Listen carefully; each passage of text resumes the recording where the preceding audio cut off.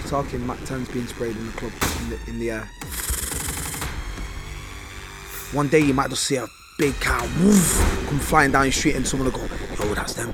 You're talking shootouts happening, bullets flying past your head, and you turn on the avenue and there's 60, 70 people, 15 cars, yeah, bulletproof vests, balaclavas on heads, and they're pop, pop, pop, pop, pop, pop, pop. Honestly, bro, these guys are like action heroes. These are big boys. Next thing, bro, fast forward, I'm 16, 17, and I'm around them. At the age of 18, I got an Osman warning by the police, which basically was a warning that my life was in danger. When police get intelligence that somebody wants to kill you.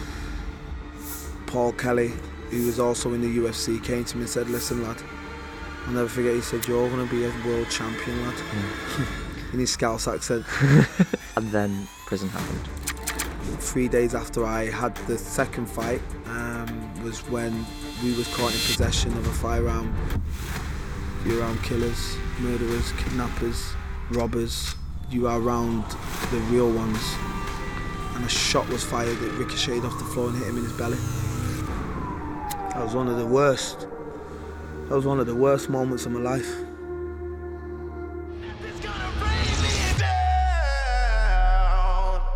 Our champion today is one with no ordinary story. Kane was born in the streets of Manchester with no father figure. He quickly fell into a crowd that encouraged gunfights, war, crime, shootouts and death. And then reality hit. He was arrested with a handgun, a silencer, ammunition in the back of the car, and it begs a question. Can anyone turn a life around after that? I don't know, but we're here to find out. Kane, welcome to the show. I think you've been quite open and honest in public about your story. 100%. It's a wild story to be so open and honest about. Yeah. But am I right in saying, age 23, you've just won a fight? 20. I was 21. Literally turned 22. Right. Okay. Literally just turned 22. Yes. You'd won a fight. You came home. The biggest fight of my life. Biggest fight of your life. I'd literally nearly lost the fight. It was, obviously I was training at Wolf Slayer and everything around Michael Bisping, Rampage Jackson. These are UFC stars. And I had a fight in Liverpool, and it was a massive fight, and I had about 250 people from Manchester drive down. Right. And this was my second professional fight at the time. Mm-hmm. But what happened was I had that fight, I nearly got beat. Right? Is that when it was like taking your ligaments? You was ripping your ligaments in the fight, was that? Oh, no, that was a different one. Was that a different one? Okay, go on. That was later down the line. Okay. This one was, I fought a guy called Adnan McGurgan from Liverpool. He was a prospect. And basically, I had everyone come down, but these times I'm boisterous. I'm like, I've got no fear whatsoever. I've gone in this fight and this guy was beating me up. He took me down, did things to me in the cage that I'd never experienced before. And he took me down and he was elbowing me. And he took me to his corner. Yeah. He actually picked me up, took me over, on his shoulder, took me to his corner, slammed me on the floor. And I'll never forget a guy called Jason Tan. His coach was like, we've got him now, Andy. Just keep him here with us. We're going to destroy him now. You could hear him? Yeah, I was... I'm in his corner. Yeah. And all I can hear is, this is my second fight, mate. It's wild, yeah? All I can hear is, we've got him now, Andy. Let's keep him here. We're going to destroy him. That feels creepy. Bro, imagine me in that situation. I'm panicking, thinking, yo, these guys are going to try and kill me, yeah? So he was elbowing me in my face. I remember the elbows, boom, boom. And I'm thinking, wow. And I just looked up and I've just looked into the crowd and I see my mum in the crowd, bro. You actually see your mum in that moment? In that moment, I was getting elbowed in my face, yeah. And I've looked up and I've seen my mum in the crowd looking down at me. And how did that feel?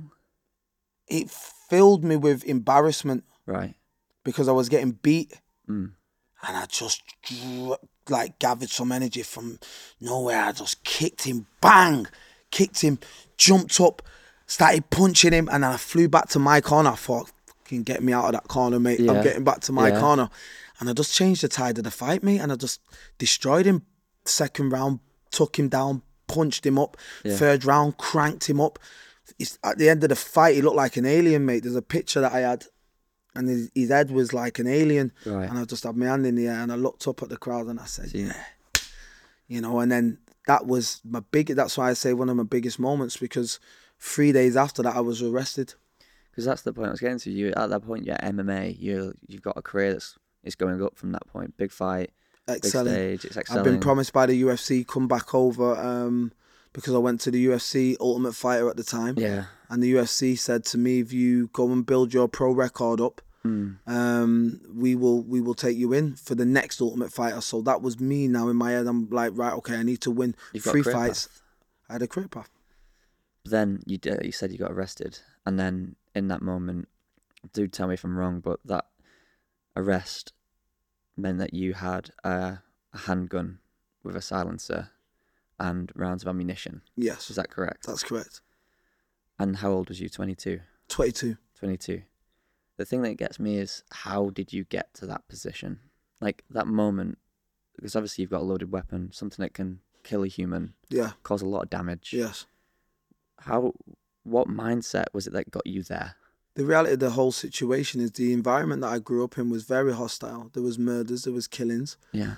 And just before we started, we spoke about, you know, this black mentality of personality type, which is the leader. For me, it was, you know, I'd always been a leader. I learned from a friend of mine, like someone that I looked up to, and at that present moment, I wanted to pursue my fight career. But what I did in that situation was, it was kind of like that situation for me was a parting gift. And it might sound crazy to yourself, but it was a parting gift because I was going to pursue my fight career. But I had friends that were heavily immersed at the time. And I've always said as a person that I will always protect my people, you know. People talk about, you know, gang violence and people killing each other. I fully understand and I respect that it's wrong. But at the time, at my age and the person I was, that was all I knew was my friends that are like my family. My friends are my family. I will die for my friends because my friends, this is all I've got now. These are my friends. Yeah. At the time with the gang wars that we were involved in, I felt like we was being attacked and I felt like we was always defending ourselves. So for me, I felt if I go and pursue my fight career, because everyone was telling me I was going to be a champion, I had all the signs of a prospect in the gym. I was beating everybody. I was always on time. I was doing the extra sessions. I was doing the extra work. I had the personality. I had the character. I was boisterous. So I got pulled by my coach and he said, listen, if you focus now, we can turn you into a world champion. Into a star. Into a superstar. I said to myself, I need to focus on this, but I don't want to leave my brothers without anything. Yeah. So that actual situation was me getting something to give to my people and say, look, protect yourselves. Right, so you was getting like a weapon to go and give to you. That's still a crazy mentality to be in. Yeah, because it's a survivalist and we was in a war.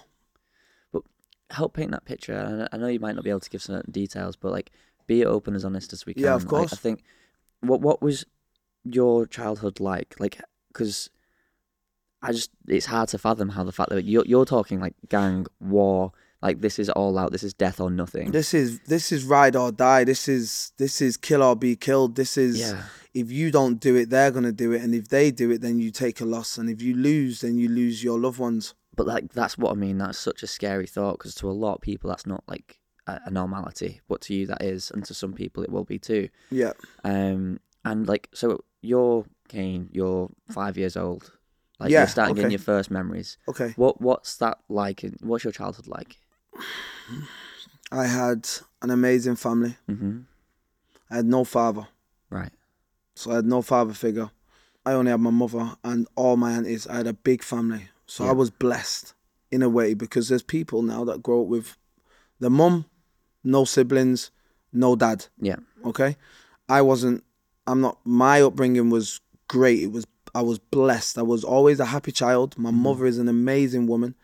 She did both roles. She was very stern but very loving and very caring at the same time. Right.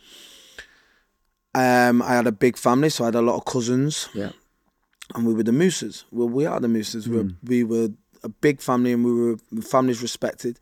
In the culture of our areas, in where we come from, family names is a big thing as well. So the Mousahs are a big family. Yeah. So everybody knows our family, and my granddad was a proud African who looked after his family. My nana died when I was a baby. She was Irish. My granddad's Nigerian.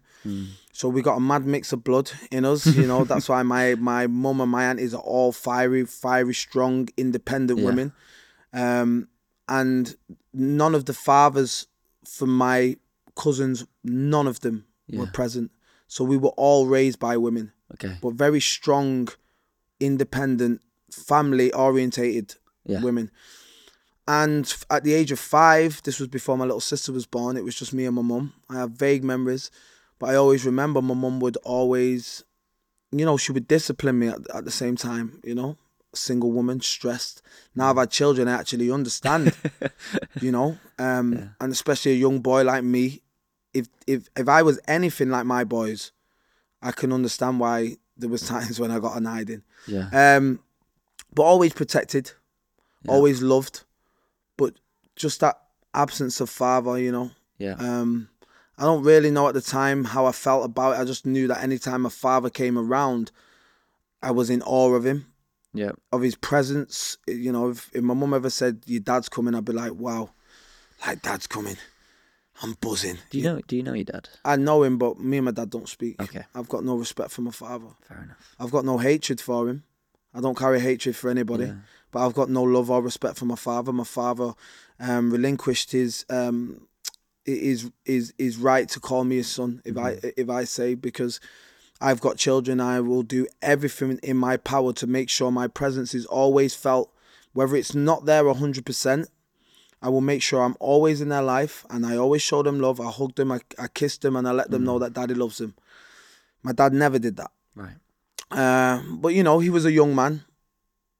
I had children at the age of 33. He had children very young. How young's? Well, he would have been about 20 when he had me. Right. Okay. So very young. But as time went on and age progressed, I'm talking, this man's not changed at all. Yeah. He's a narcissist. Okay. He would come around. He'd talk bad about my mum. But because I was in so much awe of him, I would never really challenge. Well, I was too young and too scared to even challenge him. It's quite complex. You're still wanting a dad. Reality is that children want the parents. Of course. Regardless of who they are, even if you hate them. Like, you still have a belonging. You want a family. And you compare to other people too. And the comparison is where, as I got older, the comparison was where it started to hit me a little bit. I found myself, so there'd be football games where there's no dad there. Yeah. And I'd look around and my friends' dads would be there with them. It's a really hard moment, like playing football, you maybe scored a goal or something. Yeah, like there's no one cheering you on, And I feel like as I started to grow now, so I'm, 9, 10, running around the streets, playing with the kids around my area. There'd be street fights. When you say kids around the area, what type of the area was it? So we were raised in Rusholme originally. I was born and raised in Rusholme. Okay. And I was on a small estate, and there was, a lot of boys, young, boisterous boys, a lot of alpha males. But these are what you call your troublesome kids. Okay. All right, where, they'll run on an estate, and we had some.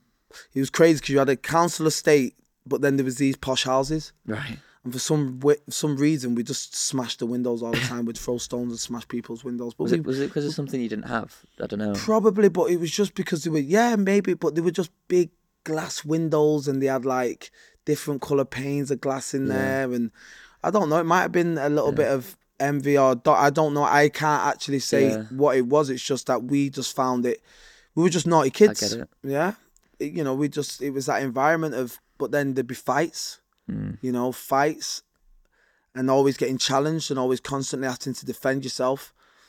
But I had a strong mum, and if it got too far, I always knew that I could go home, and my mum would probably come out with a kitchen knife if someone was attacking me. Really? She wouldn't do nothing to nobody, but I'm saying, like, if someone's hitting her son, she's a single woman, and if there's boys that are fighting with me, she'll come out to defend me at any cost. Yeah. And where do you think this fighting point came from? Like, where did that come from? Was it just from school? Maybe being with the wrong crowd, or it might have been what to you was the right crowd. But where do you think that innate feeling to just have those fights in school came from? Like I said, for me, I've always been boisterous, but I feel like I've never been an initiator of like fights. I've never been like an initiator of fights, and that's carried through to who I am now. So I'd always defend myself. So I'd always be getting picked on, you know, by the older ones, because I was always youngest. They used to call me Snotty-Nosed Kane. When's your birthday? 1st of June, I'm a Gemini. 1st of June. So yeah, the younger side of the year. Yeah, I'm the younger side of the, but I was always the youngest anyway. Yeah.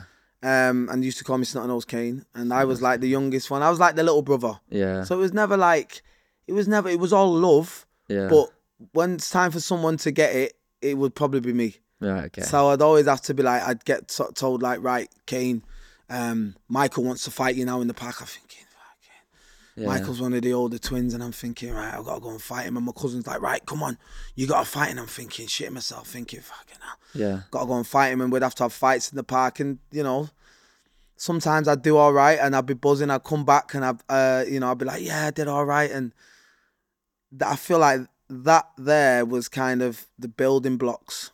So essentially the wrong decisions, maybe? I feel like not necessarily at that time. I feel like they were the building blocks for my character of strength and resilience. Yeah. And then everything changed. I moved to an area called Fallowfield. I know Fallowfield. Yeah, Fallowfield. That was based on a situation where there was an argument, and my mum, she got stabbed in the back by a neighbour with a potato peel over computer games that I must have borrowed off someone. It was just, sometimes situations get chaotic in environments, and there was an argument and somebody stabbed my mum in the back, and then we ended up leaving the street and moving to an area called Fallowfield. And that's when I, moved into a different area, and that's when I got involved in the gangs. Okay, and how did that start? So the gang situation was basically, I've always been into loads of different things. I've always been into loads of different sports. Yeah. So this story about how I got involved in the gangs was basically, I used to do inline skating. So I used to skate on ramps. I used to be really good. I used to go to skate parks, vert ramps. I was really good on the skates, alley-oop, fish brains, topside acid. I used to have all the moves. That's cool. Yeah, I used to love skating. Let's not get it twisted. Spine ramps. I was good on the spine ramps. I had some good, and roller hockey. I used to play ice hockey, roller hockey. Right. But then what happened was I started to go down a bit of like not the mosher route, but I was chilling with the skaters, the skateboarders, and there was a under 18s rave in Bowlers. So you know where Bowlers is? Yeah. Right? So you're talking now when I was 15? Yeah. 15. We were going to the under 18s rave. I remember those things. I loved them. You was in school, you was turning up. Bro, listen. You'd go with the boys and all the girls are there. All the girls are there. How many girls did you kiss? What did you get up to? I took her around the back of the curtain. What was you up to? All of that. It was a great time. Yeah. But the thing was, I ended up going with my skateboarder mates, and the transition for me was, I was in the rave, and you had like house music, and then you had garage music, which garage music's a lot more urban, a lot more around my areas. A lot of black guys, MC, rappers, and there was two rooms. There was two separate rooms, right? And there was the house room where all the techno and the house music is. And then you had the garage room, and there was just two totally different contrasts of people. Two crowds. Two totally different crowds. And what happened was I dipped my head into the garage room, and I seen all the boys from around my area. Right. All the older ones, and they were like, yo, Kane, what you saying? Yeah. And I had ripped cargos with holes in the knees and whole different style. And they're coming up to me like, yo, what are you doing, bro? Yeah. Like, what are you wearing? Like, bro, come in here with us. Yeah. Like, you're chilling with us. And I was impressionable at that age, and these were the older ones from my area. So wanting to belong almost. Yeah, just these were the cool kids, bro. Yeah, I get it. These were the cool. I was 15, and my mates we were cool and I was cool, we were cool within our own right, but these were different level. When I seen these guys now, these are all wearing sprayway jackets, low alpine hats, like nice fitted, clean looking. And I looked and I thought, whoa. And then next thing, I'm going into this room and they're on the mic and they're MCing and everyone's going, yeah. And I'm thinking, yo. People want to be them. I'm getting goosebumps reminiscing about it. And I'm like, no, mate, you got one room where it's techno and you're just running around chasing girls like nothing's really happening. You're just jumping around. But then you got this other room, bro. Guys are on the mic, MCing. I have my boy Marcus. I'm hot like fire. Don't touch me, you burn your finger. Light up a spliff right off my shoulder. And I'm looking at him. All the girls are cheering for him. He's on the stage. Now, this is where I started to look and say, okay, there's actually stardom from the area that I'm from. This guy now has got everybody screaming and he looked cool. He had his green and black sprayway jacket on with his matching utility fitted tracksuit with a low alpine hat with the flip over. He had it and he just had it low and he just was swagging on the mic. Everyone was loving him and I looked and I thought, wow. Did you see him as like a role model? He was my role model. I've now got his name. He got murdered in the end. Okay. I've got his name on my arm. So at that present moment, I looked at somebody and I seen somebody and I thought, wow, I want to be him. I want to be like him. And for me, I knew Marcus. Marcus originally was from Rusholme. He moved to Fallowfield. So he did earlier than me. Did a similar thing. But I knew Marcus. Yeah. But they were the big boys at them times, and then they moved to Fallowfield, so I didn't really see them for a bit. Okay. Then my mum got stabbed, and we moved to Fallowfield. But then when we moved to Fallowfield, I started chilling with my skateboarding mates, so I didn't really interact with that part of Fallowfield. Okay. So me going to Bowlers now brought me into that synergy with them, and they see me as one of theirs. Because you was back in the day from when you was kids. Yeah, they know me. I'm Kane. You're from where we're from, like.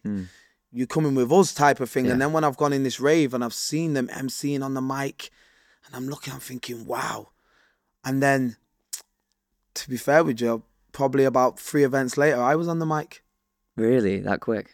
Bro, I adapt. Yeah. And I was on the mic now. Hey, I just wanted to take a moment and say thank you for listening and give one of you loyal listeners a chance to win a year-long supply of Furosity to show appreciation for all your support. To enter, all you need to do is subscribe to our podcast on your favourite streaming platform and share your favourite episode on social media. But don't forget to tag us so we can see it. We really do appreciate you and thank you for listening. You know, I'm spitting lyrics. It's all freestyle. Right. Like, this is all freestyle. Had you spit lyrics before? Was this like a thing? Never spat a lyric in my life. Okay. Right? I just watched these guys and I seen them. And I had my mate Daniel, my older, there was Marcus and Daniel. These were the 2 kings at that time. Right. And they were on the mic and Endo, I'll never forget it. He had it. It's the Ish with the L-O, Shadish with the O. When I'm on the mic, I make her lose control, knock you out with my left elbow. And I was like, yo! But he just had his ability to navigate on the stage and have people pointing at people and everyone going crazy. I was like, okay, so I'd always watch people and learn. So I thought, right, there was one day everyone was like, Kane, you need to get on the mic now. I was like, I'm going to do this. Yeah. And it was, when I say, the most nerve-wracking thing to do, stepping up on that stage after you've seen the big boys do it. But this is why I love the people that I grew with, and this is where we started to develop this bond of love, because it was arm around my neck. Yo, you can do this. Get on the mic. And I jumped on the mic one day. I've stepped up. The lights are on. Everyone's there and I'm thinking, and I can see Marcus is on the mic spitting and I'm thinking, wow, he's going to pass me the mic in a minute. He's going to pass me the mic. And I'm thinking, wow, I'm going to do it. And I just got on the mic and I just went, yo, it's Mousah. Get ready, people, yeah? And I just went, when I say Milla Mousah, you say, yeah, Milla Mousah, yeah. Milla Mousah, and they all just started saying it. And all of a sudden you're getting like, wow, I'm bro, making it. All of a sudden the endorphin, now I understand what we chase, okay? Because I've done research, I understand about dopamine and endorphin. The endorphin and dopamine release that I got from that was the fuel now. Now you've woken me up now. It's like a drug. Yeah. You've given me this drug and this taste. Now I'm addicted. And that's where... Things you was chasing. Now we're talking, I'm telling you. You're opening up the pathways and I'm understanding. That is where it started. Okay. That is where the obsession for glory, to win, came from, because I felt the endorphin release and I looked in people's eyes and I could feel the aura that I was projecting out and that I was developing. And this is where the transition happened, because what happened was I wanted the limelight and the hype was there, and then we would leave and a situation happened that night. Can't say if it was the first time I got on the mic, probably like the second, third time I got on the mic, because I was coming every week now. And I mean, not every week, it was once or twice a month. But every time the event was on, I was getting on the mic. Yeah. And then there was a situation where we would all walk from Bowlers all the way, sometimes all the way to town, or we'd walk and get on a bus. That's a long walk, right? Yeah, from Trafford Centre, well, near Bowlers to town, or we'd walk down towards Old Trafford and we'd jump on a bus to Manchester Piccadilly. Okay. And then we would go to raves straight from there. Right. So this is me now being immersed, and don't forget we would have stolen cars. So I was not stealing the cars. We'd come out and all the olders would be in cars. Boom. Scirocco's, Mitsubishi Colts. Yeah. And I've been getting on buses, skateboarding with my mates, just like... Walking, because that's what we did. And then next thing you know, I'm with the boys and we're jumping in. Some of them weren't stolen. We were jumping in bought cars that, but there was one event where we were all walking back and there was a fight that happened. Okay. And this fight was with another gang, a set of boys from a different area who were associated to the other gang. Okay. And the boys that I were with, their family was one side of the gang. Yeah. And the boys that they had the fight with was from the other side. Mm-hmm. And then what happened was there was a fight that happened with some of my people, but I wasn't the initiator of it. I was just walking. Next thing I'm seeing a scrap and then the fighting, and I'm hearing this person's fighting with that person, and it's like gone, and it was like, whoa, it's gone off. Yeah. But then after it, we then would go, after that situation, we went to a rave and we'd go to town, and fights were just normal. Like scraps, people fighting, everyone shouting, mayhem all over. That's just what we grew up with now. As I told you, coming through the upbringing, fights are normal. Then we'd go to town and 50 of us would go to a club and we'd prise the back doors open, and all my friends' uncles were in the old, like the proper raves, and we'd all run through and we'd get chased by security. Next thing, we'd all just find ourselves and we'd all come together, and then we're in this jungle rave. So we've gone from being in an under 18s rave to an older to now in the big man rave, and I'm with their olders now.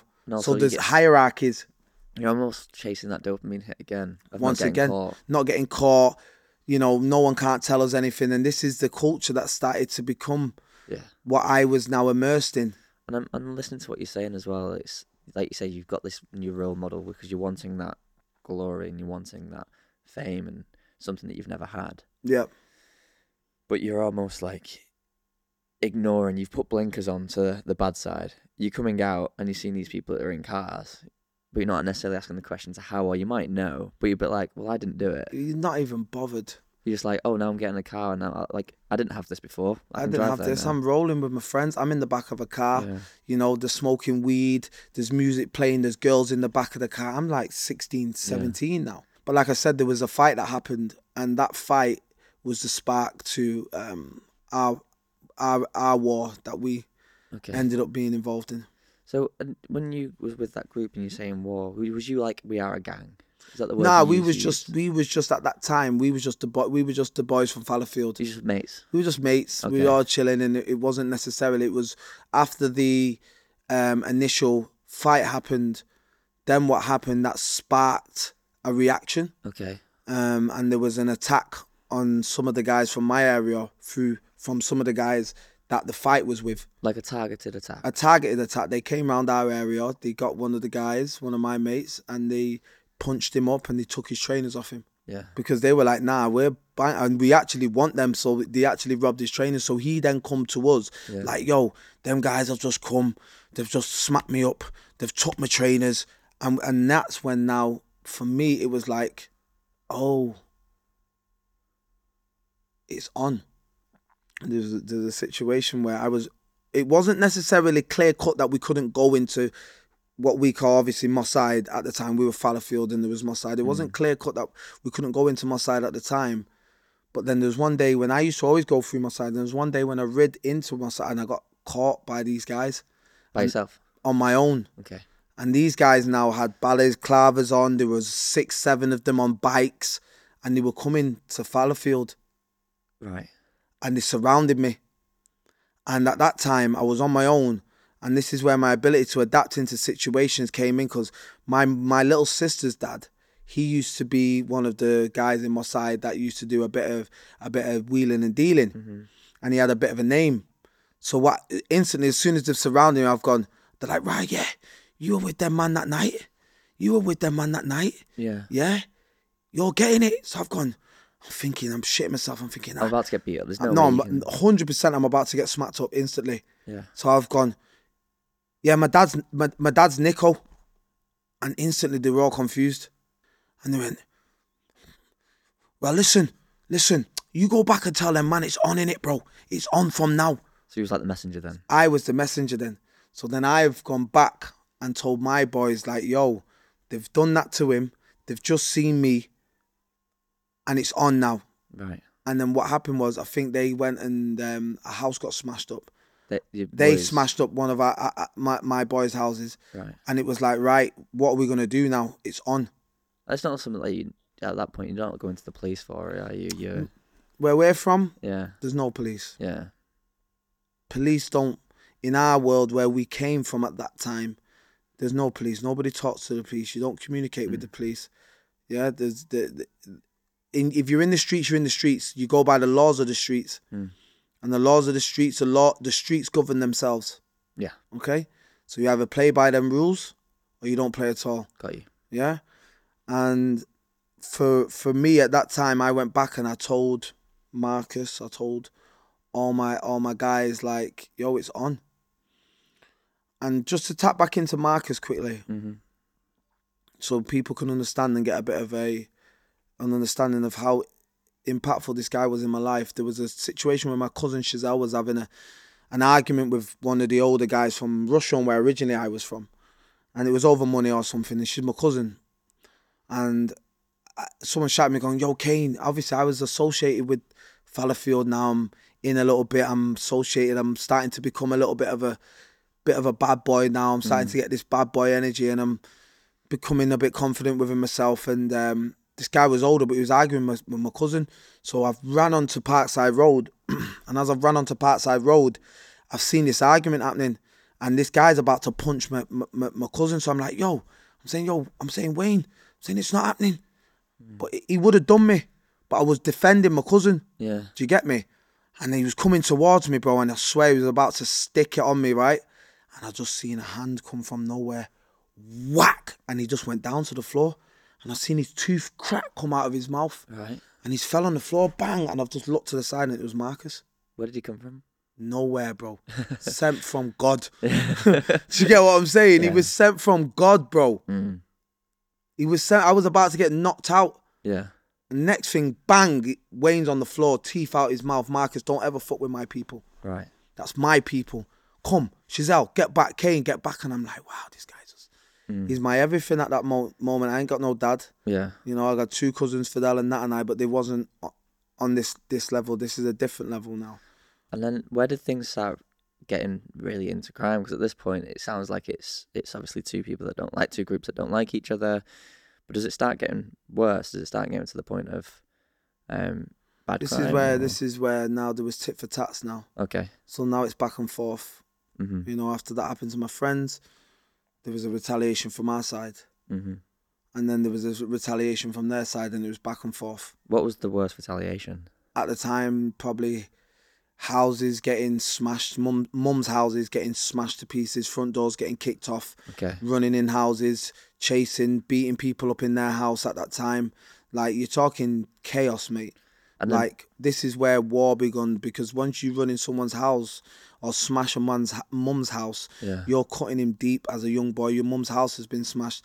Now the pain starts to kick in. Now it's real pain, Yeah. trauma.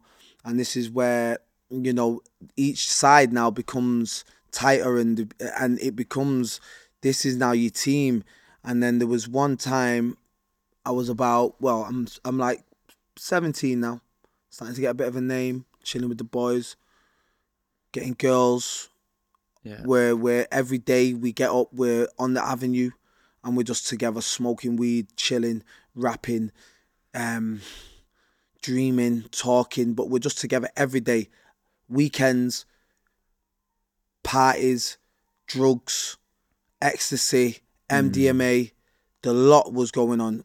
It was a crazy, crazy environment. Then we're around the older ones, so we'll be on an avenue and there'll be 100 people. Bulletproof vests, Subaru Imprezas, Corrado VR6s, Toyota Celicas, like big boy whips. And I'm 16, 17 these ages. You only just learned to drive. Yeah, just about. And I'm just about, I'm driving stolen cars. And now we're becoming a team. And obviously there was one side, my friends' uncles were one side. And obviously notoriously you've got your Gooch and your Dodderton. And my friends' uncles that was the Gooch side, and the other side was the Dodderton side, and we were the youngers. I was the younger, Marcus was my older, and then his uncles were his olders. Yeah. And that's just how it was. But from that, at the top tier, you're talking, you're around killers, murderers, kidnappers, robbers. You're talking about guys that are on operation for now, guys that are now serving life for multiple murders. Right. Yeah? Guys that are now convicted killers that are serving life for multiple murders. Yeah, it can be looked up on YouTube. You can go and find it all. This is the environment I'm in. You're talking, I'm riding from my mum's house on a pedal bike. I'll ride onto the avenue and you turn on the avenue and there's 60, 70 people, 15 cars. Yeah, bulletproof vests, balaclavas on heads. So when you say war, that is actually... This is now, but we wasn't Gooch, we was Fallowfield, and we always held our own in that respect. And yeah. Do you have regrets from that time?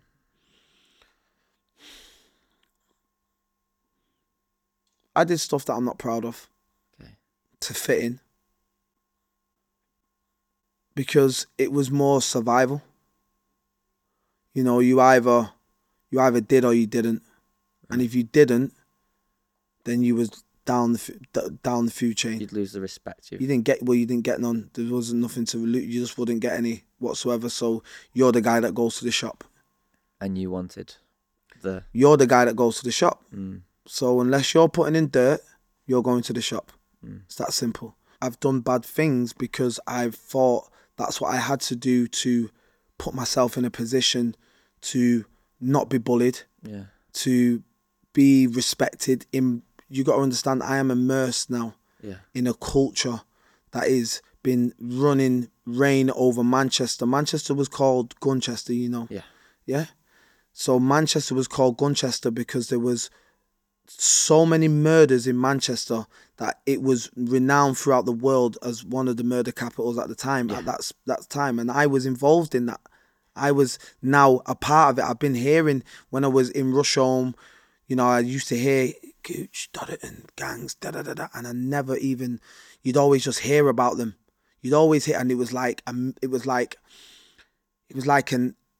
Knight's Tale. Hearing it, you know, they were cool. Then one day you might just see a big car, woof, come flying down the street, and someone would go, "Yo, that's them." And then they were just like, these guys are like, honestly, bro, these guys are like action heroes to where we're from. These are big boys, you know. And next thing, bro, fast forward, I'm 16, 17, and I'm around them. And at this point, you're like now 17, 18, you're around murderers, you're around Yep. like very bad things. Yeah. Your mother, at this point, does she know now? Now it's getting real for mum. Okay, You know, mum's finding bulletproof vests under my bed, okay. kicking off. What's this doing in here?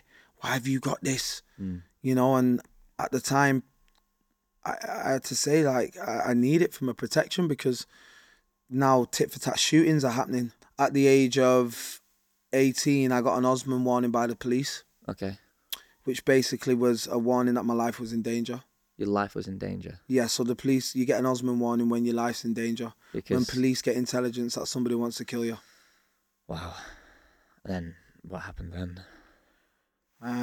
Well, we used that as a method to get me out of my mum's house, and that's where my independence took another leg. Is that with like your crew, your boys who were like, right, we need to protect you now? Is that what the type of thing it was? Or? Now that's just you get an Osman warning because the police have got intelligence through somebody that your life is in danger. So we use that, me and my mum, and we use that as a catalyst. For me, I went and lived in a hostel. Right. Okay. So I went and stayed in a hostel for 3 to 4 months. Right. And then I was given a flat in Salford. Okay. And then I stayed in that flat in Salford. But now you're talking, I had been in a long-term relationship at this time with a girl that I loved. And the relationship with her was a little bit rocky. And I ended up living in Salford. Mm-hmm. And this is where you're talking now. I'm 18, cage fighting started. This is where the This is cage... where you start getting into your career now. So this is just before I moved to let me crack one of these. Shout ferocity every time. And I am actually fasting, but you're making me want to taste it. No, it's fine. Tell me what it tastes like. It's tropical, yeah. Yeah. See, I feel like it tastes like lilt. And It does taste like lilt. Yeah. And it's not got like that caffeine hit. I hate when you get that caffeine hit with it. Yeah. It's very nice. It's subtle. It's very addictive, and obviously we're doing these podcasts now, and they've been here. I'm like, oh, I need a little it keeps sip. you boosted. Yeah, it keeps you boosted. No. So so we're at a stage now where gang war's kicking off now. Mm. You're talking, we're going to carnival and there's 100 of us, 150 of us. That's group We're mentality. going out. Yeah, no. Now it's serious now. Now we're going out to nightclubs and we're pulling up and there's 25 cars. Yeah. You know, we're going to raves out of town, and there's a situation where Wiley was on the mic, and Wiley's spitting on the mic, and he's talking about, it's Wiley, and I'm getting him hyper, get him dirty like a baby diaper, pull up on the rhythm, I'm a lyrical sniper, oh, but our boys don't have flash your lighter. And then someone from our side, mate, you're talking Mac 10's being sprayed in the club, in the air. Craziness, mate. What? I mean, how does that even happen? Craziness. People that come associated or be around, these are the type of things that are happening in these clubs, you know, people doing crazy stuff, bro. That is the level of the type of people we're talking about, a certain dominance, but this is on a whole new level now. That's like something you see on Netflix, as in like a Peaky Blinders kind of thing. This is on a whole new level now. This is where people spraying Mac 10s in the air to let people know, like, we're here. And did that ever scare you at any point? No. And then did you ever? Not at that age. Not at that age. That was fuel to my fire. That was me running around like a madman, like, yeah, this is what we are. I'm gone at this point, bro. At this point, I am gone. When I say gone, I mean I am gone. You're just part of this cycle. I am just this culture of gang war, chaos, murder, killings, kidnaps, drugs, parties, girls. I'm talking a powerful environment, and all I've knew is I need to belong to something because my father was never there to show me the ropes. And this is a group of alpha males, all good looking, strong in the gym, mixed race, black, white, Asian, Pakistan, with mix of everything, bro. It was a mad setting, and that's why I'm so multiculturally diverse with so many different race. I don't ever see race. It doesn't exist. I've got white family, everything. So, you know, it was this time now. It was heavy, and this is where, you know, I did certain things to assert my position. When you say certain things, it could be anything, mate. It could be fighting. It could be, you know, stepping up and doing things that need to be done at certain times, you know, that are going to kind of support the team and not let people, show people our strength. Yeah. You know, I was now becoming a frontline soldier, and I was embracing it. You know, there'd be times when I get caught slipping. We call it slipping. There'd be times when I get caught slipping. I'd be walking down Princess Parkway and I'd hear a car screech, "Arr!" And I'd hear, "Wow, come here now," and I'd have to run. And it's the other side coming to chase me, and I'm jumping over fences, hiding behind gates, and I go back to the avenue. I'm like, right, they've just come for me then. And it's like, right, come round up the troops and we're back over. Yeah. And it's tit for tat, and that's just how that's how it became. And I was invincible, mate. You're talking shootouts happening, bullets flying past your head. Yeah. Bullets are flying and you're like, yeah, what? Running, chipping off, bullets flying past, and when you know, like, you'll probably hear a clip empty or something, and then pop, pop, pop, pop, pop, pop, pop, or if it's a revolver, I know, probably 8 shots, pop, pop, whatever, and when you know it's done, then it's like, wow, what?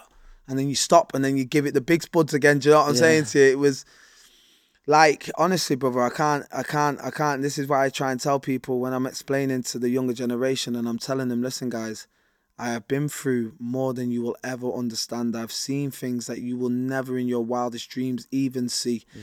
And I'm trying to tell you is when I'm speaking to you and telling you that it's the wrong path, it's the wrong way. Yeah. I'm trying to explain to you that I've been through it and I've seen it for what it was. Yeah. So was MMA almost your escapism out of this?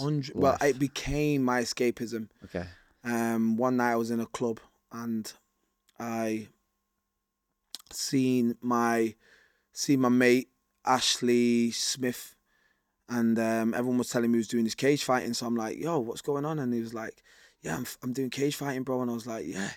He's like, I was like, show me. And he's had it on his phone, and he's just in the cage, and he's got some guy on the floor, and he's just elbowing him, bang, bang. And I was like, yo, I need to do that. It's almost like a controlled environment from the world you're in. Yeah, it was when I seen, but it's once again, now you see, once again, now I'm the MC and the nights, they've stopped now. We're getting older. We're immersed in this street gang. We are still going to raves though and doing all that, but this was now another where Ash is the same age as me. So I didn't idolize him, but I respected what he was doing. I seen that as something that I wanted again. So you see, when I come in and I seen Marcus on the mic. Now I'm seeing Ashley in the cage, and I'm like, whoa, that's where, and I could see everyone cheering that, and everyone's like, yo, Ashley's fighting. I said, yeah, I want some of that. And that situation, when I seen Ashley in the cage, I thought, okay, that's gonna level me up.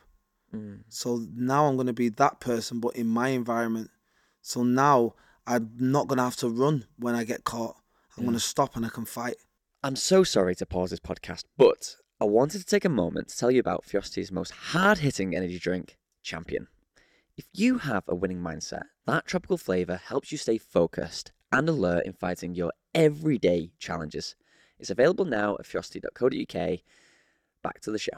So then I started training, and I'd get my ass kicked. I'd go there, when I say my ass kicked, I get smashed in my face. These guys were just old school, catch wrestling, basic boxing, teeth missing, black eyes, bald, and I go into this church and it's like, all right, get in, quick warm up, right, gloves on your knees, punch until ground and pound. And it was just, mate, I'll go home and my face is black, my eyes are blue, and I'm like, whoa. I'm looking in the mirror and my mum's like, what are you doing with this? And I'm like, nah, I love it. You know, I love. It's wild, that, isn't it? When you say that, you're like, yeah, I love being it. You're being battered. You're being beatly brute, and you love. Even to this day, bro, I love getting a black eye. I love getting smashed in my face. I can't. I don't know if it might go back to when my mum had to put me in line, put me in Yeah. check. You know, I've been arrested for telling the police to F off and bring me back to the house, and my mum's like, oh, he told you to F off, did he? Okay, officer, no problem. You come here, Kane. See you later, officer. Vroom. When that door shuts, mate, I'm telling you, Satan's turning round. Yeah. She might as well, hair might as well lit up with fire. Yeah. You get here, bap, bap, bap, bap. And I would, but you know, I'm being naughty. I'm being a delinquent at that time. There's no fathering. She has to put me in check. I'm a young boisterous boy, and I feel like in the fighting, I was able to deal with this hits because I've been getting disciplined off my mother in the past. So you guys hitting me ain't really. Yeah. It hurts and that, but I've been there, bro. So from school to college, she would make sure you are not living in this house unless you go college. Right. So I had to go college as a gang member. What's that mean?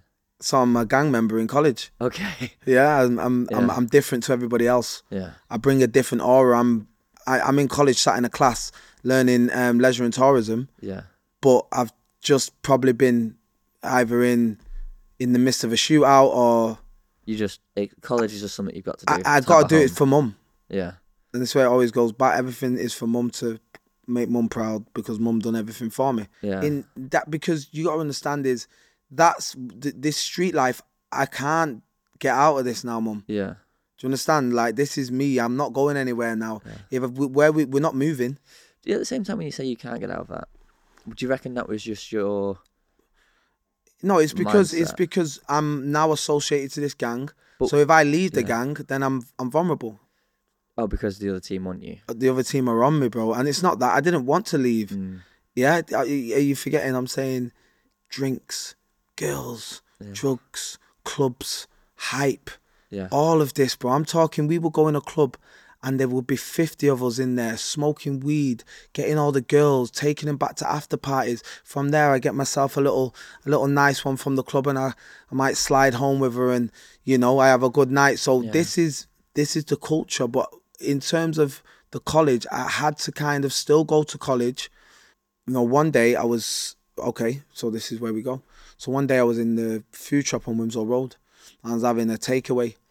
And then with all my Asian brothers at the time, I had a lot of Pakistani friends, loads. And I embraced Islam. I reverted to Islam when I was 16. Okay. So I'm chilling with my boys now. Yeah. And we've had some food. And I was driving my own car. Because I was doing a bit of drug dealing at the time. And I had my own car. A Mitsubishi 323 Mazda. No insurance, no license. And I'm just driving to college every day. But I'm heavily immersed, yeah. One day I'm driving on Wimsall Road. I'm driving towards the college, and as I'm driving towards the college, I've seen about 5 guys ballied up. Yo, there he is. There's my man. Straight away, I thought, right, it's them. So I had to go round the back of the college. Yeah. And when I've gone round the back of the college, I've got out my car, tried to jump over the wall. My friend Saad, I'll never forget it. Saad's coming. Yo, go, bro. They've got a gun on them. You need to go. So this is like this is at college. Right. This is at college, but it was weird because even though people seen it, I don't think it actually got addressed by anyone in college. So I had to run and go and hide behind the bin. And I'm in a back garden. I'm on the phone, phoning my boys like, yo, these men have come to get me. Yeah. The thing is, so they were like, yeah, stay there. We're coming now. So obviously I'm staying in the back garden now because obviously my boys Sad told me that they've got a gun, they've come for me. Yeah. This is at college, bro. And then this is that when the police had like issued that. No, this was before. Right, okay. So, what was the turning point? As in, because from everything I've seen, you obviously we're so close to this point now. I imagine where you get to prison. Yeah. But was there a turning point before that? Was it like MMA is going to be my thing, or was it until that point you was literally going, now MMA is still my way to make it in the world? MMA at this point now, when I had a fight, I lost a fight, I called all my friends down. They asked me, do you want to fight? I'd only been training 6 months, called all my friends down, all my mates from everywhere, all the boys, armed robbers. I was now mixing with guys from out of the area. I was always good at adapting, so I had mates from Salford, mates from Wivenshaw, mates from Middleton, and they were all my mates because I would now at this point, I'd start to detach a bit from the gang and go and do my own thing. Yeah. and start mixing with different people. When I'm out in clubs, I'd always like network, and if the gang's over there, if we're all over there, I might start chatting to these guys from this area. Yeah. Before you know it, I took the number. I've got friends in Salford, I've got friends in Middleton, I've got all these friends now. So, you know, things started to change a little bit for me, but I was still doing the MMA. Mm-hmm. So then when I have a fight now, I don't just have the boys from my area coming, I have everyone from everywhere coming now. Because I'm a social butterfly. Yeah. If that's you know, I get it. I'm a social butterfly. Look at the way you came into this room today. You're such a friendly persona, and Thank you, mate. I think that's what really is crazy, because all the stories that you're telling me is, if you picture this on a newspaper front or you picture this in the media, they're fucking scary. Do you know what I mean? Like, you're talking killings, kidnappings, shootouts, robbed cars, like going into people's houses and beating up families, I imagine sometimes, and people. Well, it would never be, and we would never just be the boy. Oh, we would never touch family members. Okay. It would only be gang members if it was a situation where it would only be never. Well, we'd never do. That was a weird little thing that we had. It would, even though houses would get smashed and stuff, no one would ever touch like your mum, your sisters, nothing. It was only you. That's rules of the street. Rules of so other areas, other gangs, other situations have got different rules. Okay. But for us, parents, sisters, siblings, it's they're civilians to us at that time. So, and then just moving the story on, because obviously this has been so insightful, but I feel like we've got that picture now. Yeah. You've got that young Kane. Yeah. You've got the kid that wanted that father figure, that role model. You've got it. You've found Marcus. Yeah, I've been with. So, to be fair with you, sorry, I actually forgot Marcus got shot dead when I was, I can't believe, Marcus died when I was 16. Okay, before we move on, like, how did that happen? Yeah, so basically, Marcus, there was an altercation where Marcus came to defend his brother. His brother was involved in an altercation, his little brother. Marcus came to defend his little brother.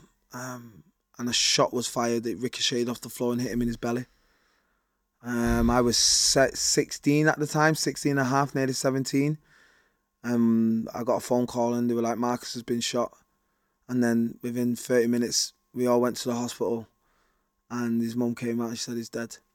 How was that for you? Like,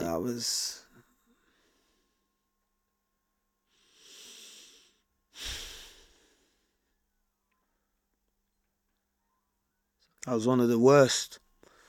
That was one of the worst moments of my life. At that point, I always thought he was just going to be with me forever. Do you know what I'm saying?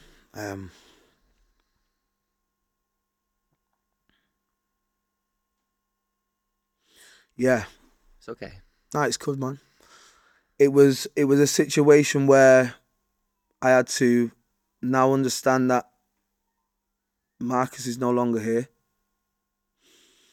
And I fell into the leadership position for the team. I started to develop into the leader. I started to take that role, even though I had other olders that were around me. They were strong. They were in a bigger position than me, but I just had more qualities that Marcus had because I had learned from him so much. He was your brother, And I just started to own the position of I'm going to be the one that will stand strong with my team, because I had a strong team. I'm going to stand strong and I'm going to represent the team all the way to the full, which led to me now being put under operation by the police. The police identified me as a pivotal member of the gang, and I was under operation, and I was also cage fighting at this time. I'd moved to Wolf's Lair. I was training with Michael Bisping, Rampage Jackson, and things were moving good in the fight game. And I had a fight in Nottingham against a guy called Farid Mohammed. I was 18. He was 27. He was a big guy. I was putting that fight to lose, and I destroyed him. We just stood in the middle of the cage and just beat the shit out of each other for for rounds until the fight was done, and I won. I destroyed him. He had a big black eye. I kneed him. I clinched him. I stood in the pocket with him, and I just traded. Yeah. That fight was when Paul Kelly, who was also in the UFC, came to me and said, "Listen, lad, I'll never forget." He said, "You're gonna be a world champion, lad." Yeah. In his Scouse accent. And then prison happened. And then prison happened because after my fight, 3 days after I had the second fight with Andy McGurgan, was when we was caught in possession of a firearm. And that situation just came from nowhere in terms of we were sat in the car. We had the firearm in front of us. And the police just pulled up from nowhere, smashed through the windows, dragged me out the car, and now I'm face flat on the floor. Now it's reality. Now it's reality. Now, and the crazy thing is, I actually had a dream that I got caught with a gun. I actually had a dream probably about 4 months before I got caught. And now I'm on the floor, face down, police everywhere, and I just did this mad thing. I just closed my eyes and just think, I was like, I'm dreaming. And I tried to pull myself back to that time when I had the dream, and then I opened my eyes and it's like, whoa, no boy, you ain't dreaming. You in the trenches, right? You're in the trenches now. Well, at that point, imagine all that lifestyle that you've lived. You felt invincible, but it's been catching. It's been coming up for me. The chances of something like that happening was always going to. And this is why I always say to people that if you consistently do something, there's a high percentage of if you do good, there's a high if you work hard, there's a high percentage that you're going to be successful. If you do bad, there's a high percentage that you're either going to get arrested, you're going to get killed, some negative that you're feeding into negativity is going to come around. And this was my time. Yeah. Because at that point in my life, I was feeding into the negativity. So it was gonna come. You was adding to it. I was adding to it, compounding. And I added to it. And I was arrested. Yeah. Now I'm on remand. What's that mean? Now I'm held in. Well, I went to the police station, and me thinking Kane's always gonna be all right. I'm like, yo, I'm not going to jail.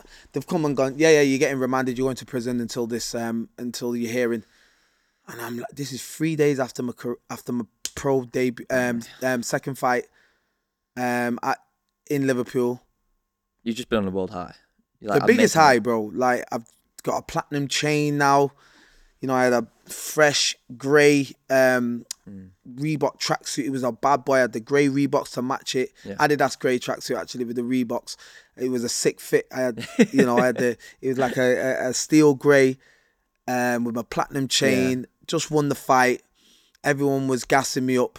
Do you know what I'm saying? No, I was invincible. Again? I was rolling with my boy. My boy had the Vauxhall Astra VXR, brand new, fresh off the drive. They were the car. No, but now I'm like 19, 20 now.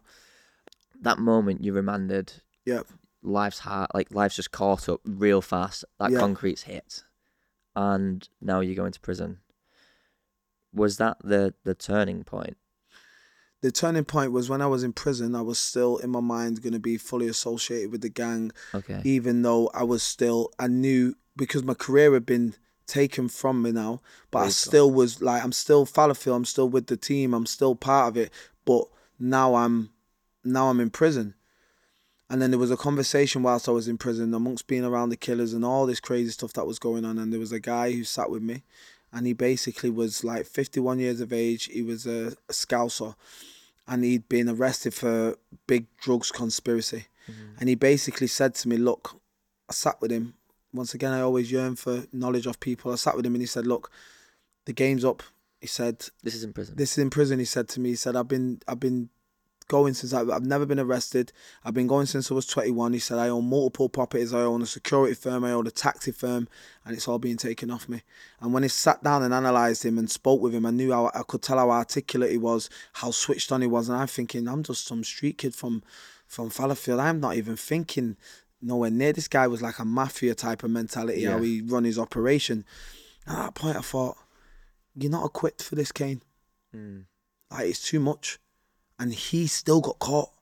Look at his mentality. This guy is switched on, and he still got caught, and it just went bing. That was a light bulb.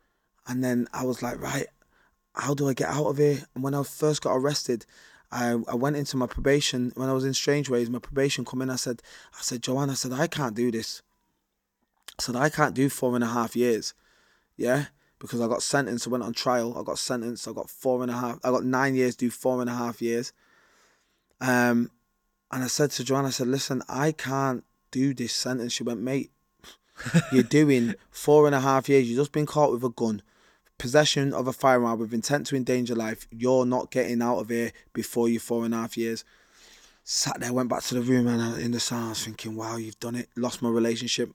Even though my girlfriend was there, she stayed with me. She sent me a picture of my name tattooed on her. Filmed me that. You know, I see guys going crazy in jail because the girlfriends are not reassuring them, giving them. I always had that safety net. You know, you knew like she was there. She was there. You know, and she was similar to my mum, the girl that I got. You know, and she helped me mentally stay grounded. And then what happened was I went to a BCAT prison, and then the legislation changed, and the legislation was we are now giving BCAT category prisoners the opportunity to become a DCAT prisoner. I'm 2 years, 6 months into my sentence, and I've gone, what? Someone shouted out the window, yo, Kane, you can get a DCAT, you know, bro. And I've gone, yo, God.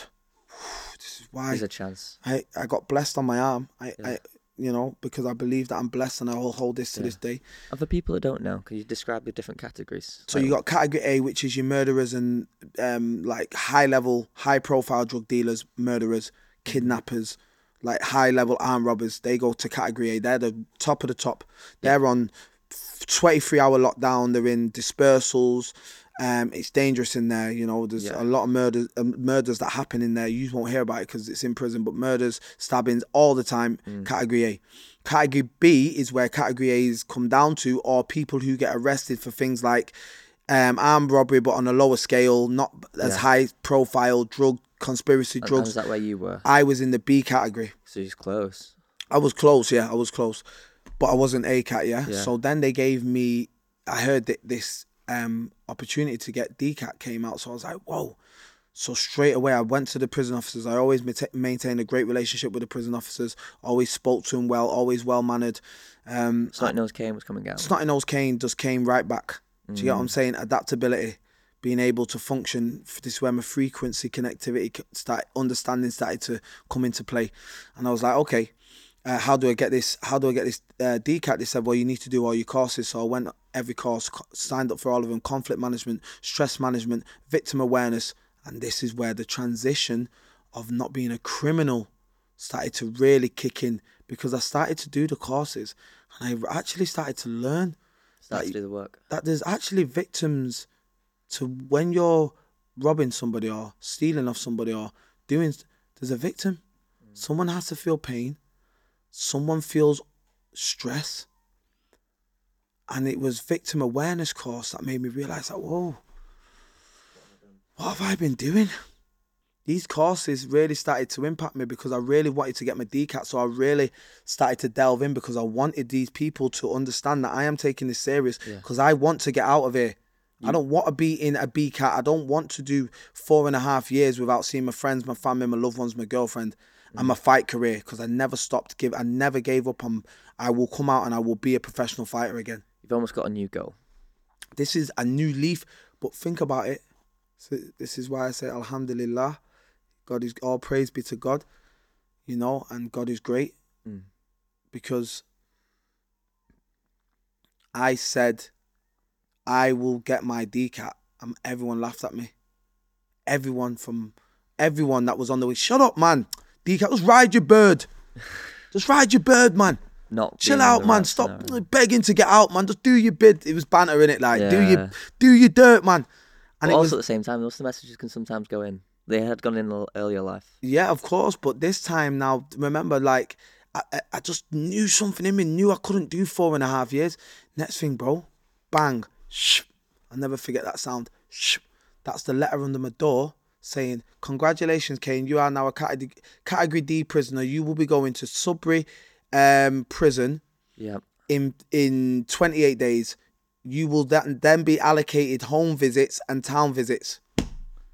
So you'd put in that work and you'd had the reward. So I believe in manifestation, self-belief, visualization, because I got it. Yeah, and it was probably not necessarily the first time in life, but for a first time in a long time, she'd gone in such an echo chamber, which just kept growing and growing. This bad side of Kane. Yeah.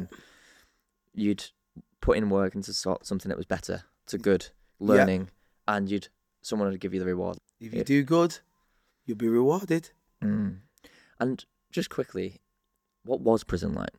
Prison was the most toxic environment, but at the same time, it was fun. Okay. Because that's a strange sentence. Yeah, because you got to understand that there is people that are stressed, broke, hungry, horrible bullies, killers. Once again, when I say killers, remember, I don't always mean people that have killed people. Like animalistic. I mean animalistic, people who are bullies that will come and just grab someone, take him into the pad. If he hears you've got weed and you've had weed given in a visit, you're getting taken into that pad. If you don't give it over, you're getting battered. Because he wants it. Because he wants it. If you've got a phone up your ass, yeah, and you're not giving your phone, you're getting a spoon up your ass. That mentality before you went into prison, I want it, so I'm gonna go get it. This is what prison's like now. But remember, I'm not the bully. So when situations occur like that, I'm now saying, yo, leave my man, bro. Well, what was the worst thing you've seen in prison? Someone gets stabbed in his face with a plastic pen, and the plastic was hanging out of his mouth. What was that for? Not paying his debt for his heroin and for his crack cocaine. So it wasn't a nice place. No, it's the bottom of the earth, mate. It's the trenches.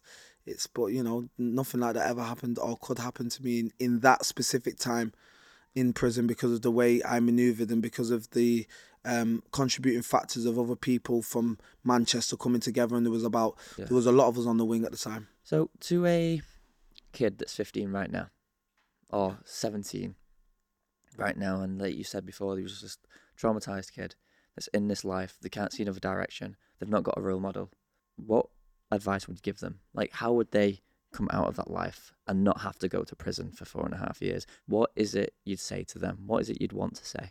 The reality is, you have to understand the consequence. Once you understand the consequence, that it will be your life that will be taken, it will be your family that will miss you, it will be your mum that's raised you, it will be everyone that you love are going to suffer. Yeah, I have been able to navigate through this situation and turn it round. You know, I've got one of the biggest brands in the UK. I'm an entrepreneur. I'm one of the biggest name fighters in the UK, and I did this through adversity. But I got lucky. I'm the lucky one. But not everyone's lucky. I'm the only one that I know has come through a path like this to get to this point.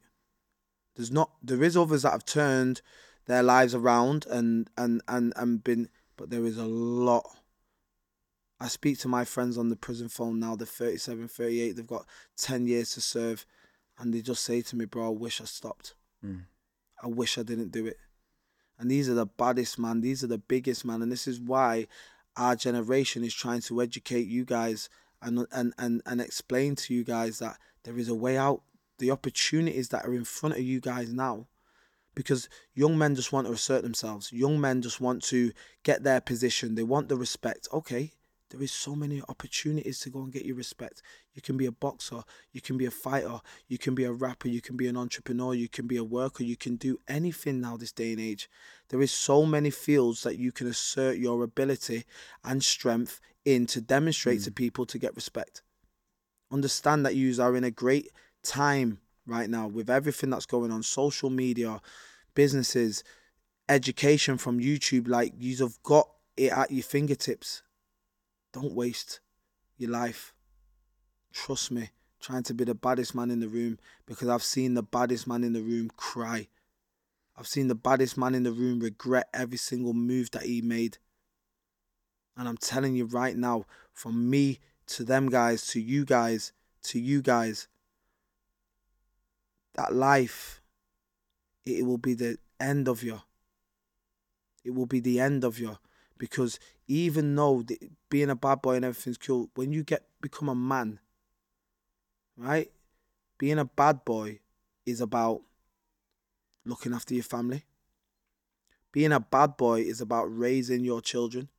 Being a bad boy is about demonstrating to the younger generation that this is the right path. I honestly, that as a statement, I don't think you could say anything else. Thank you, I think man. that summarised literally your entire journey and almost like the destination of where you've got to, because you have had an incredible career since you've left Yeah, of course. prison. Like the amount of wins you're having, the stage you're putting we've yourself been fighting on. in the world stage. You know, I've fought around the world. I've travelled. I've fought in Paris. I've fought in Milan.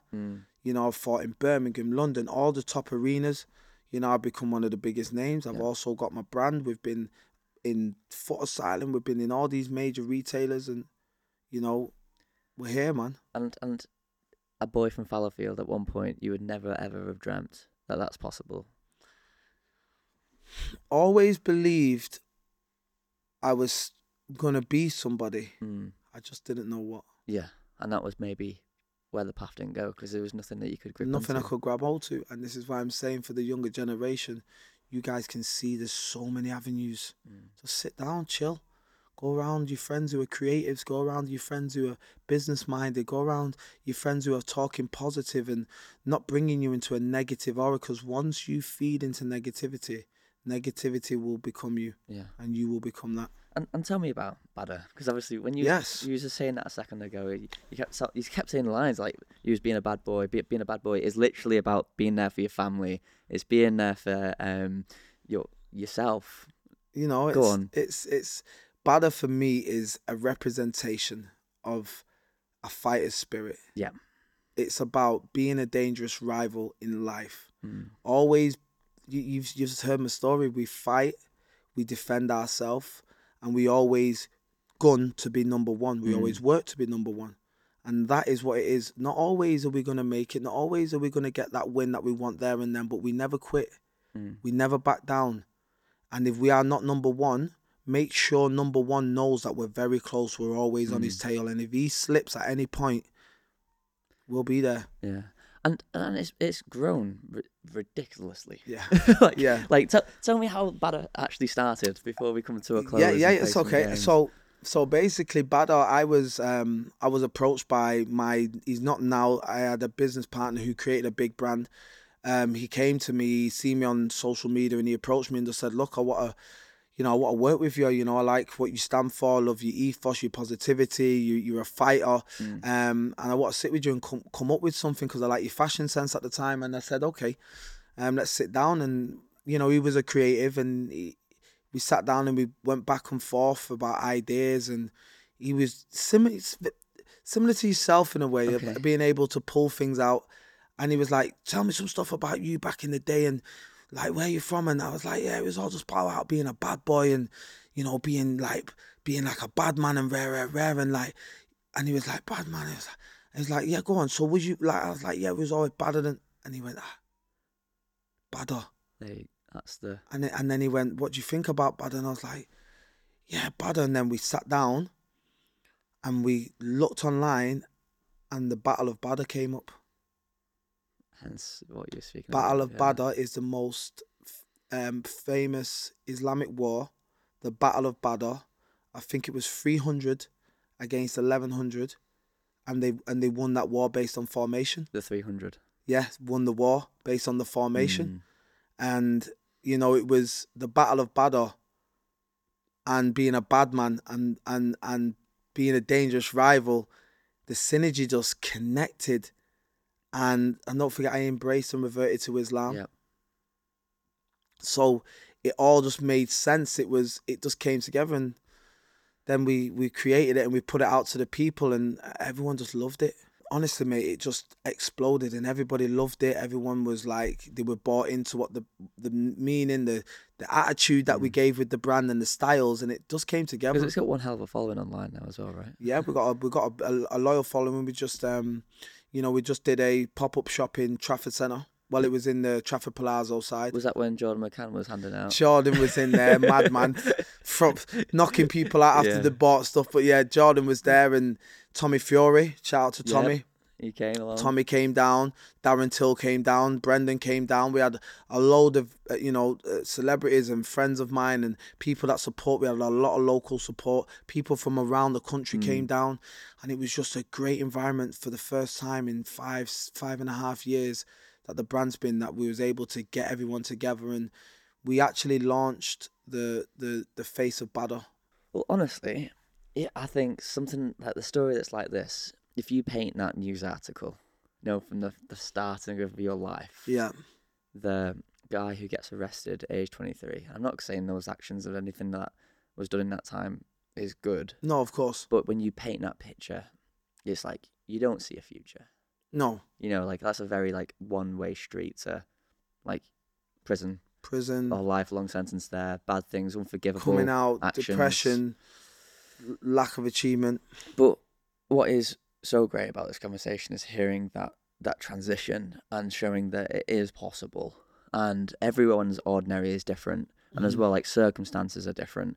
You could be a kid that's from the streets, and your circumstance and your ordinary, it's very hard to see outside that circle, and it's very easy for someone with a different ordinary that might be very privileged and it's handed on a place no, that's really bad, because reality is school's there, they've got that father figure, they're teaching, and it's just a different world. It's a different ordinary. But hearing you go through that and recognise that past and go, no, I don't want to be here anymore, because as well, I imagine that backboard logs up and you think, I can't change now. No, I can't. But you've faced it, and you have. And it's honestly so inspiring to hear, and I'm sure there's many people that's going to listen to this that might be in a similar situation. It's their ordinary, and hopefully it helps to kickstart a change. And this is why I always say, for me now, it's all about the give back, helping to motivate and inspire other people. And this is a path that I'm very passionate about. And whatever I can do along the road to, still achieving my goals that I have set, I will do everything I can within my power to help. Yeah. Well, thank you so much for coming on. Thank you for having me. It's an absolute pleasure. On the ferocity. Yep. You know it. The Cheers. champion can. You have literally became a champion. Here we are. Hey. Cheers. Are you fasting at the moment, did you say? Yeah, so I'm currently fasting at the moment. I'm Yeah. doing intermittent fasting, so Okay. I'm doing 16-hour fasts. Yeah. Only because when did you say your fast periods are from? What time? From 1 till 9, but obviously I've come on here. You guys have got me. Yeah. You guys have got me. Because we do have protein bars, right? Would you be interested in a protein bar? I will do anything to support the team. Oh, okay. Yeah, so let's give these protein bars a taste and let's 'cause- see what they're saying. Because they're new protein bars, you see. Okay. And there's 2 flavours. They've been recently released. Which is the favorite? Which is the fan favorite? Well, it's to be honest, it's quite a tie at the moment. We have a caramel and we have a brownie flavour. Okay. So I want you to taste these and tell me what your honest thoughts are. Okay. And be brutally honest. I will do. Yeah. Don't worry about that. I'll keep it 100. Okay, let me. What are we saying? Textures, feelings. You were confident, weren't you? You were confident, They weren't taste you? good. They taste Bro. good. Listen, you're talking to a man who has cut weight multiple times. Yeah. So I go on to protein bars when I get closer to the fight. Honestly, soft, tasteful. The amount of the protein bar itself, the protein whey, it doesn't feel too heavy. Yeah. Very nice. 1.9 gram of sugar. Not okay. Let's go again. So which one's this one? This is now I am on the caramel. The caramel. Caramel power, yeah? Now, I don't want to influence you, but this has been oh.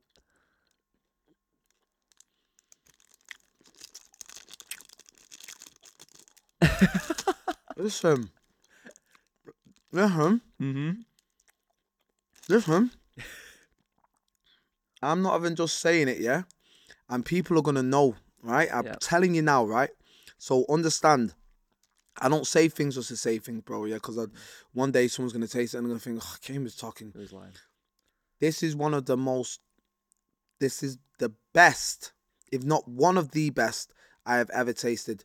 Wow. No, listen, these ferocity bars, I'm telling you right now, top notch. We'll give you a box. We'll give you a box. Amazing. There you go. Thank you for listening, and if you're enjoying these episodes, let us know by subscribing to whichever channel you're listening through.